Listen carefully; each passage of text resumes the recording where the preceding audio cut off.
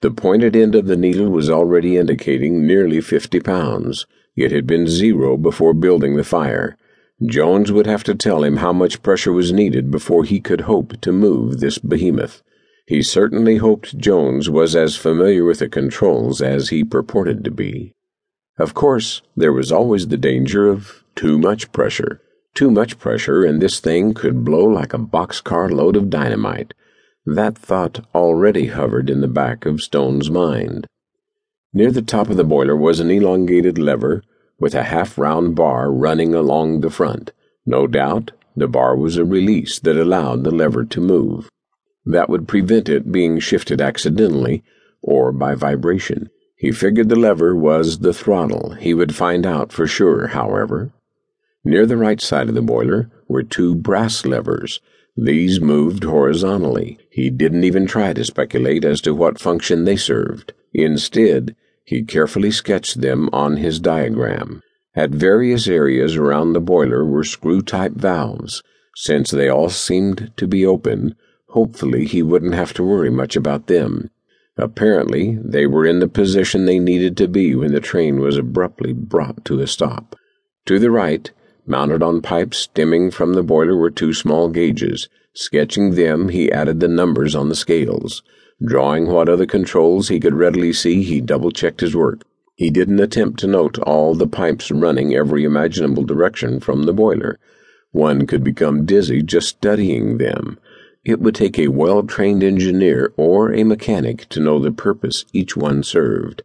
Satisfied everything was as it should be, he glanced at the big gauge again. It had risen even more. Folding the paper and placing it inside his jacket, he headed down the steps. He was ready to learn how he could make this thing run. Jones had been asleep, but stirred with the opening of the door and Stone's emergence into the car. "Let's change that bandage and let me check your wound, Jones," Stone suggested. He wanted to make sure the brakeman hadn't started bleeding again, as well as check for the presence of infection. Gangrene was a big concern, not that there was anything he could do about it.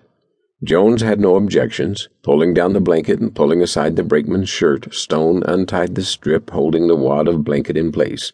The bleeding had not restarted, and a minute scabbing had developed. He supposed that was good, although the wound would be reopened once a doctor or someone with the expertise and equipment removed the bullet. There was a reddish hue around the wound, but not to the extent that would indicate infection, and definitely not gangrene.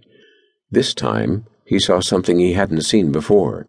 To the right of the wound was a long, raised stripe, possibly resembling a whelp, as if Jones' belly had suffered a blow from a whip or some elongated object.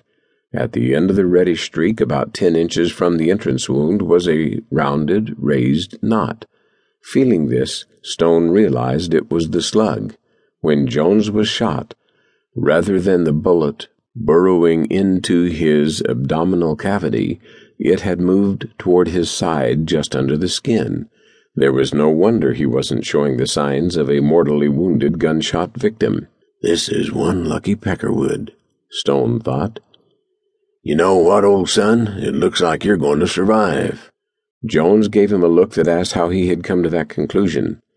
"The bullet is just under the skin," Stone enlightened him. Jones closed his eyes and gave an exaggerated sigh. Opening his eyes, said, "That's the best news I've had in some time."